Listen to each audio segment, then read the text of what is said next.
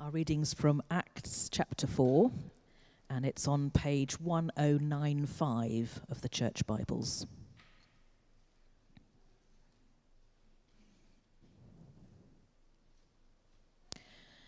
The priests and the captain of the temple guard and the Sadducees came up to Peter and John while they were speaking to the people. They were greatly disturbed because the apostles were teaching the people, proclaiming in Jesus the resurrection of the dead. They seized Peter and John, and because it was evening, they put them in jail until the next day. But many who heard the message believed, so the number of men who believed grew to about 5,000. The next day, the rulers, the elders, and the teachers of the law met in Jerusalem. Annas, the high priest, was there, and so were Caiaphas, John, Alexander, and others of the high priest's family. They had Peter and John brought before them and began to question them. "By what power or what name did you do this?" Then Peter, filled with the Holy Spirit, said to them, "Rulers and elders of the people, if we are being called to account today for an act of kindness shown to a man who was lame, and are being asked how he was healed, then know this, you and all the people of Israel. It is by the name of Jesus Christ of Nazareth, whom you crucified, but whom God raised from the dead, that this man stands before you healed. Jesus is the stone you builders rejected, which has become the cornerstone. Salvation is found in no one else, for there is no other name under heaven given to mankind by which we must be saved." When they saw the courage of Peter and John and realized that they were unschooled, ordinary men, they were astonished, and they took note that these men had been with Jesus. But since they could see the man who had been healed standing there with them, there was nothing they could say. So they ordered them to withdraw from the Sanhedrin and then conferred together. "What are we going to do with these men?" they asked. "Everyone living in Jerusalem knows they've performed a notable sign. We cannot deny it. But to stop this thing from spreading any further among the people, we must warn them to speak no longer to anyone in this name." Then they called them in again and commanded them not to speak or teach at all in the name of Jesus. But Peter and John replied, "Which is right in God's eyes, to listen to you or to him? You be the judges. As for us, we cannot help speaking about what we have seen and heard." After further threats, they let them go. They could not decide how to punish them, because all the people were praising God for what had happened, for the man who was miraculously healed was over 40 years old. On their release, Peter and John went back to their own people and reported all that the chief priests and the elders had said to them. When they heard this, they raised their voices together in prayer to God. "Sovereign Lord," they said, "you made the heavens and the earth and the sea and everything in them. You spoke by the Holy Spirit through the mouth of your servant, our father David. Why do the nations rage and the peoples plot in vain? The kings of the earth rise up and the rulers band together against the Lord and against his anointed one." Indeed, Herod and Pontius Pilate met together with the Gentiles and the people of Israel in this city to conspire against your holy servant Jesus, whom you anointed. They did what your power and will had decided beforehand should happen. Now, Lord, consider their threats and enable your servants to speak your word with great boldness. Stretch out your hand to heal and perform signs and wonders through the name of your holy servant, Jesus. After they prayed, the place where they were meeting was shaken, and they were all filled with the Holy Spirit and spoke the word of God boldly.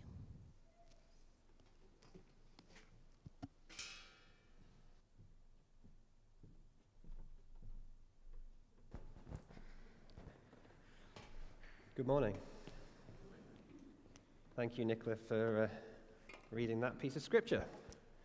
Let's just pray, shall we? Oh, that's quite loud, Holly. Is that okay? Can you hear me all right? Good. Let's pray. Father God, we thank you for your word. We thank you for the challenges sometimes that your word brings. And we ask this morning that you will help us to grow, that you will help us to learn, help us to become more like you. Amen. So when Tim first told me that we were going to do a series in Acts, I confided in him that I actually find Acts one of the scariest books in the Bible.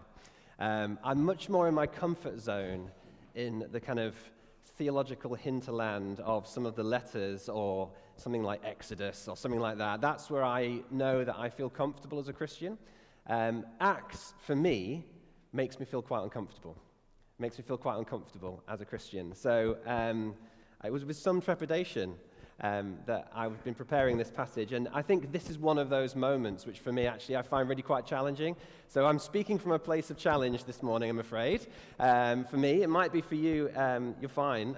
But I found this passage remarkably challenging. And there's something kind of visceral about the book of Acts that challenges me.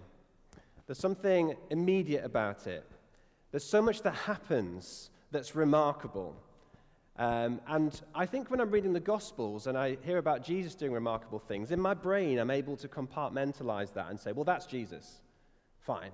You know, I'm kind of comfortable with that's Jesus, and Jesus is the Son of God, and he does these things. The thing about Acts that bothers me is that these are ordinary people doing extraordinary things. Does that ever bother you?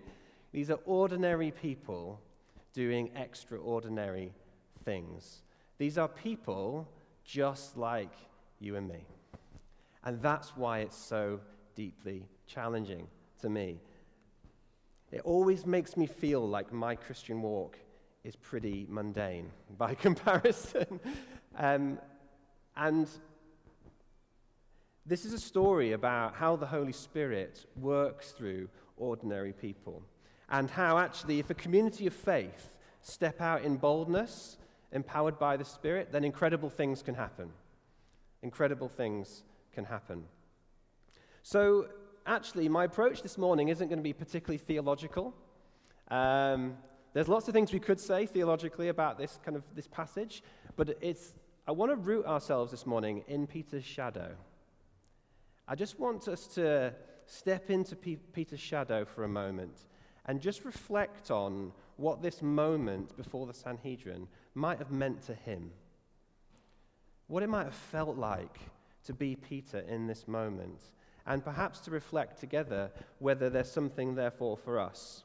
Because, we're often familiar with Peter, Saint Peter of kind of stained glass window fame, as this kind of great apostle, this great man, which he was, but he was also an ordinary person. We know, don't we, that his journey was never straightforward.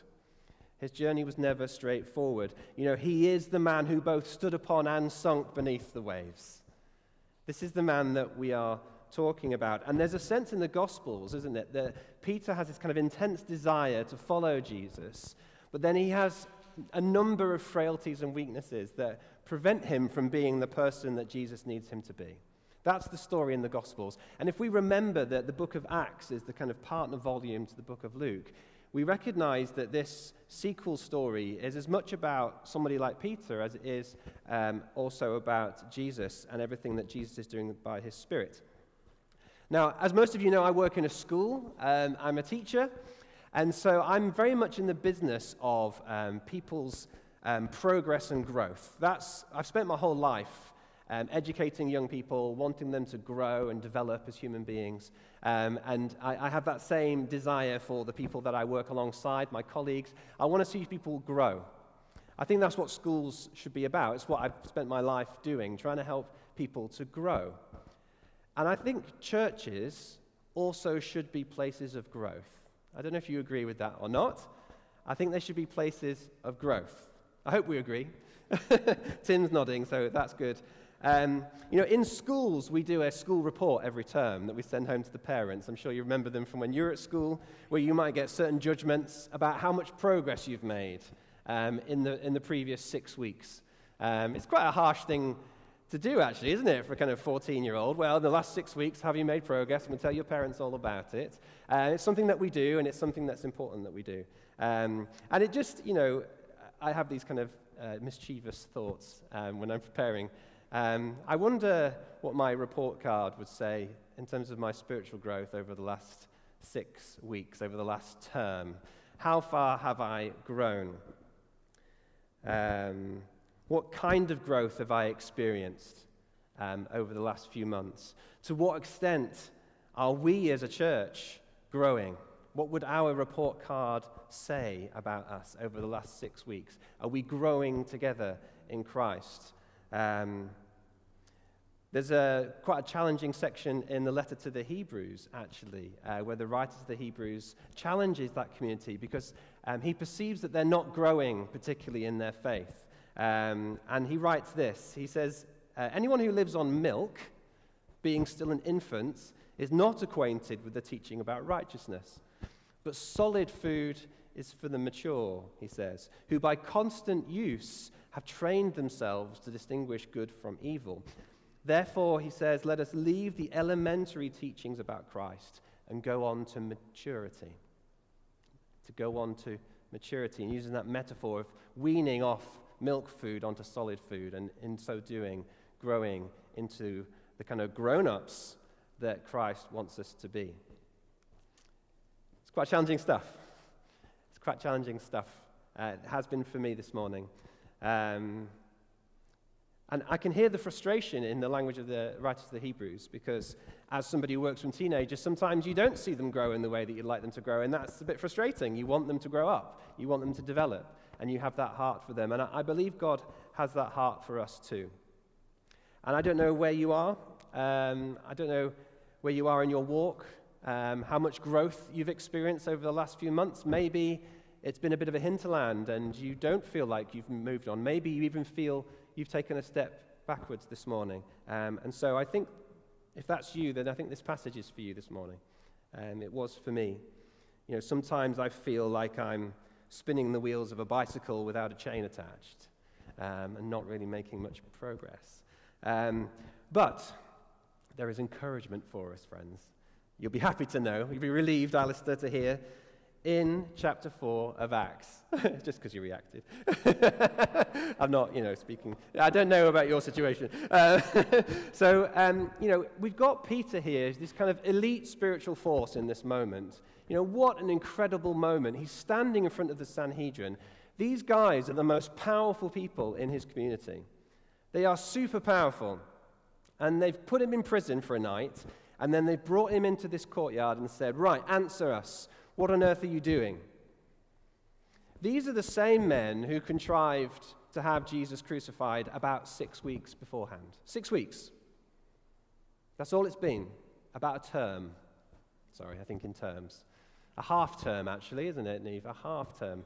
It's only a half term ago that these same men were successful in putting the Son of God to death. And they've kept him in prison overnight, and they've brought him forward, and they've said, what are you guys doing? By what authority are you doing these things? Now, I just want to step into Peter's story for a moment. I can't help but wonder whether in his mind he's gone back 6 weeks.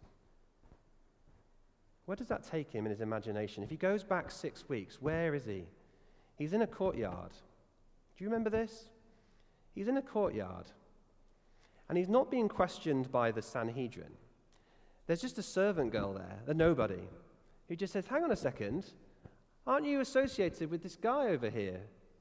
And what does he do? He says, no. Don't know the man. Don't know the man. You remember, 6 weeks ago, that's where he was. He was denying his Lord and Savior to a servant girl in a courtyard for fear of persecution, for fear of what would happen next. It's amazing, isn't it? The growth The growth of this man.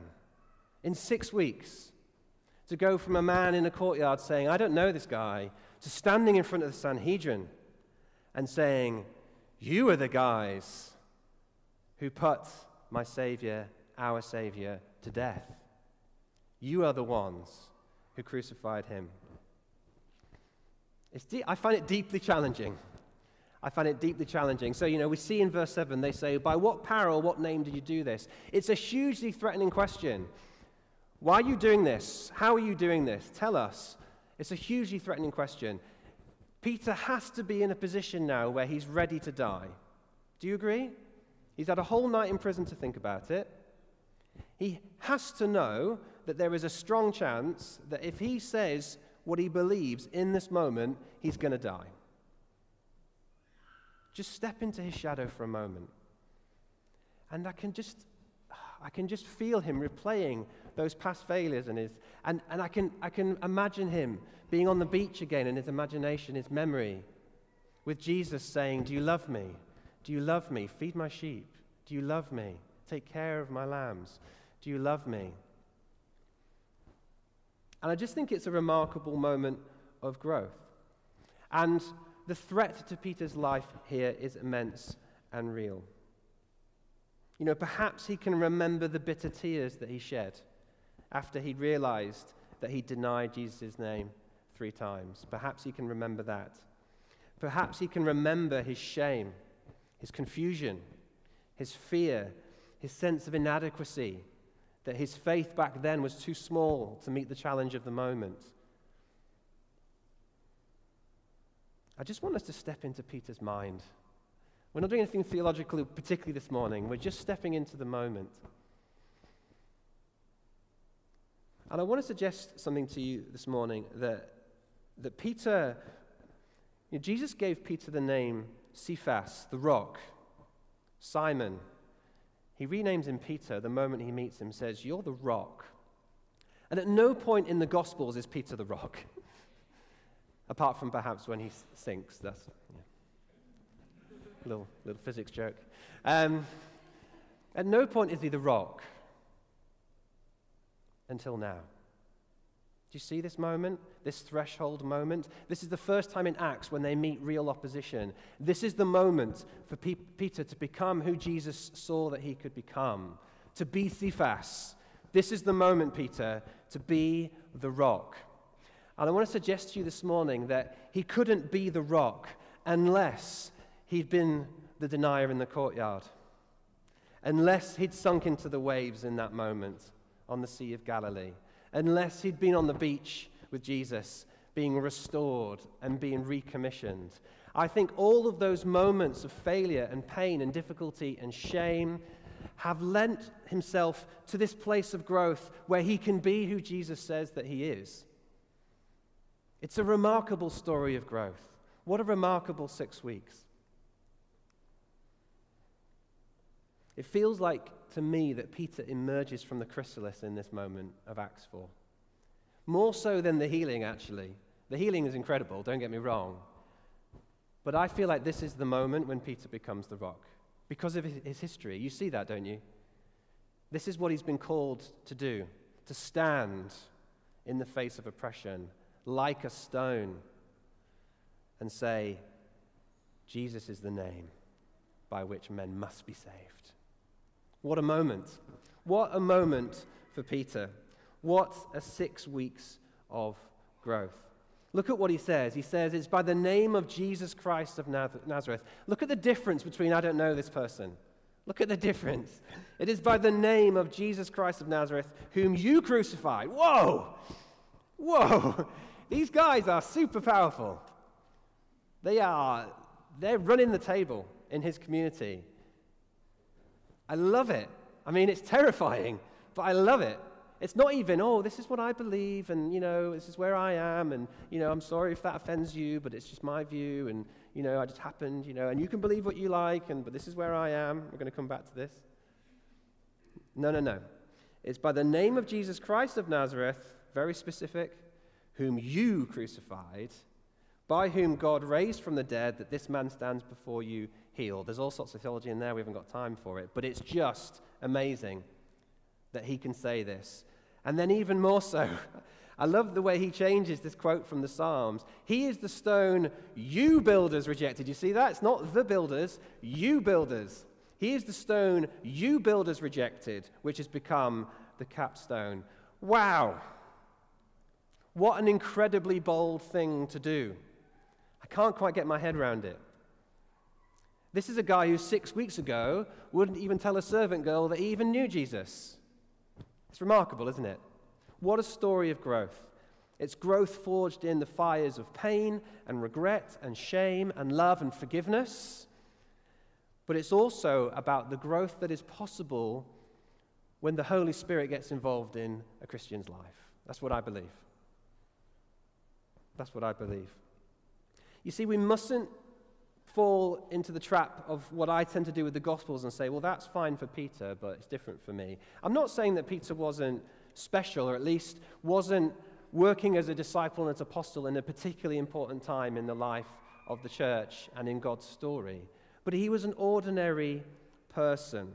Do you know the one verse out of all of this that struck me the most? It's verse 13. It's probably one that you just gloss over, because it's not one of the kind of heavy hitter verses. What do they say about Peter and John? I love it. When they saw the courage of Peter and John and realized what? They were unschooled, ordinary men. I love that. Don't you love that?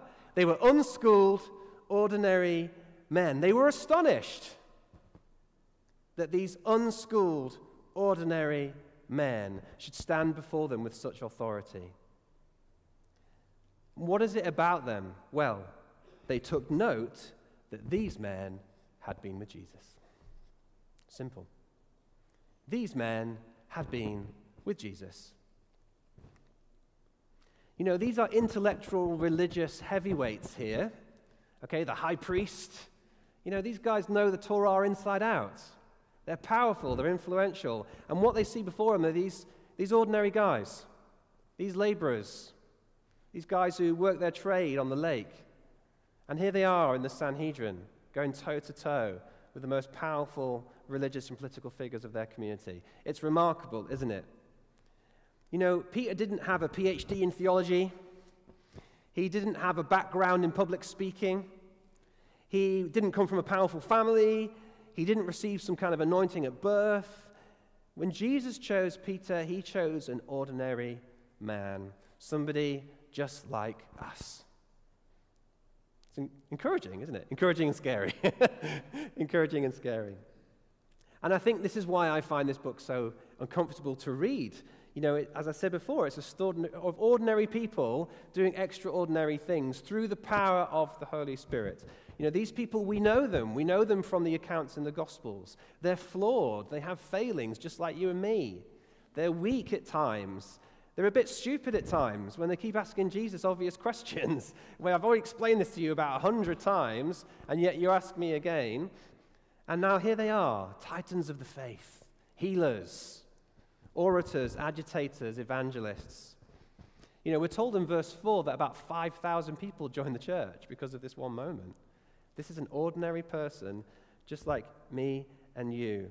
And I think what this story tells us this morning is that the power of the Spirit unleashed in ordinary lives can do remarkable things. And my friends, it's the same Spirit in this room right now, this morning, moving amongst us. Same Spirit. I believe that.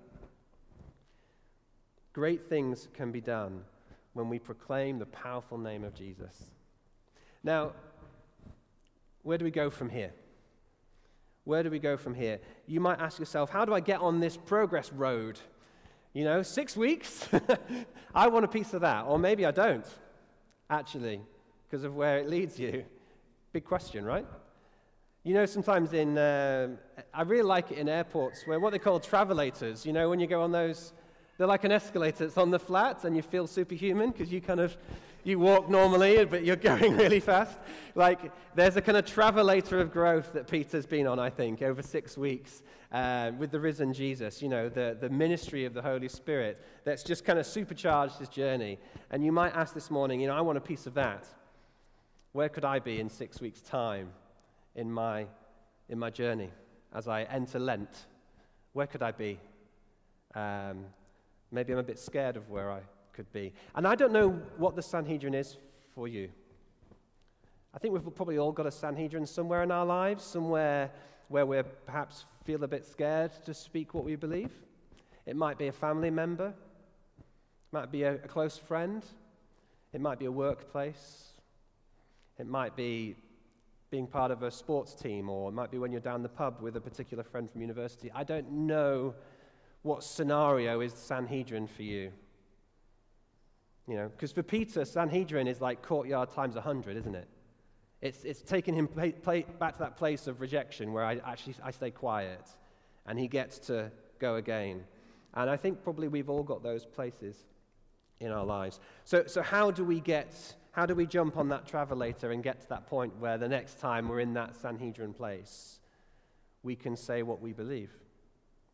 We can say what we believe. So I think there's a clue in the believers' prayers that happen after the main event, which is not a passage that I know particularly well, I'm ashamed to say. And when I reread it in this story, it was actually the post-prayer that I found most helpful for me. I think there's a clue. What happens? So they have this event, and then what happens? Well, they gather together again in the upper room. We think it's probably the upper room. It doesn't specify that, but the general suggestion is it makes sense that they'd still use the same place where they used to meet with Jesus. They gather together as a community. They draw strength from one another. They raise their voices together in prayer. These are not complicated things, are they? This is what we'd call the normal rhythms of a Christian community. This is the travelator, my friends. I'm sorry, it's not more complex than this. We gather together, we raise their voices in prayers. But let's just read their prayers for a moment, because they're incredibly powerful. And I want to suggest this morning that we could borrow them. We could borrow them. Because their prayers show a deep understanding of who God is and his sovereignty in the world. It shows their deep understanding that God and the Holy Spirit inspired other ordinary people before them. So they reference David here, saying it's the same Holy Spirit that allowed David to achieve what he achieved. They recognize that. So they look at David the way that we look at Peter, as this kind of titan of the faith, and say it's the same Spirit for us. And they're very clear in their prayers that their work is part of a larger story, something that we're going to see again, actually, when Stephen appears before the Sanhedrin in a few chapters' time. They understand that the Holy Spirit that empowers them at that moment is the same Spirit who empowered Abraham, Moses, and David. And we get to add our names to this list. And then they prayed a prayer that, for me, captures their newfound sense of power and mission. And it's a bold prayer. It's a bold prayer this morning. It's a realistic prayer, and acknowledging something that whenever the name of Jesus is spoken in truth and power, the resultant response will probably be one of difficulty, be one of opposition, possibly even danger. And I don't think it's any less dangerous for us to pray this prayer this morning. You know, we live in a secular world. We live in a world of moral and spiritual relativism. I think it's difficult for us to state categorically in our society that this is true and that there is no other name. People don't mind the fact that we meet here on a Sunday, and, you know, they mind us going out there and saying, actually, this is the truth. That's what people mind. And it makes people angry and resentful. And they'll say that we're bigoted, and they'll say that we're closed-minded, and that we're judgmental for saying what we believe. There's such a salvation is found in no one else, is the statement. And it's as dangerous to say now as it was to say then, I believe. You know, there are different ways of being crucified. And that's scary. That's scary. You know, the idea that you have your truth and I have my truth, everyone's fine with that. The idea that such a thing is the truth is a different challenge altogether. So this is a challenge for us this morning, I'm afraid. And so if we feel bold enough, there's a prayer in verse 29. I'm just going to read it. They pray this. This is after being arrested and almost, I would argue, being put to death, and bearing in mind what happens to Stephen in a few chapters' time. This is what they pray. They say, now, Lord, now, consider their threats, not take them away, notice, not protect us from them. keep us from harm. They don't pray that. They just say, consider their threats, and then in knowledge of their threats, what do they pray? Enable your servants to speak your word with great boldness. That's a big prayer, isn't it? That's a big prayer. You know, they've just been told in no uncertain terms, if you keep using this name, you guys are going to die. And they get together and they say, we're going to consider their threats, but we're going to pray this: enable your servants to speak your word with great boldness. Hugely challenging. So I encourage you this morning, if you feel able to pray this prayer in our hearts. Notice that it's the Lord who enables them to speak in boldness. It's not that they're especially qualified. They are ordinary people. And so this morning, we ask the Holy Spirit to shake this place. That's what happens, right? Shake the place. Fill us with his power so that we might go out from here and be bold and confident about what we believe and who he says is Lord. And so we ask this morning for God to stretch out his hand to heal, to do mighty things through his name in our lives. Amen? Let's just pray. And just as we pray, I'd just like you to hold a Sanhedrin place in your mind. It might be a person. It might be a person that you are afraid of telling about your faith to because you like them and you want them to like you back, or you're afraid of them, or you feel that somehow it might risk your position in some way or your reputation, or you fear their judgment.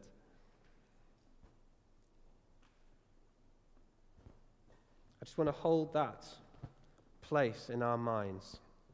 And I'm going to pray this prayer, and if you want to say amen with me, do. If you don't, that's okay, because it's a bold prayer to pray. Now, Lord, consider their threats and enable your servant to speak your word with great boldness. Amen.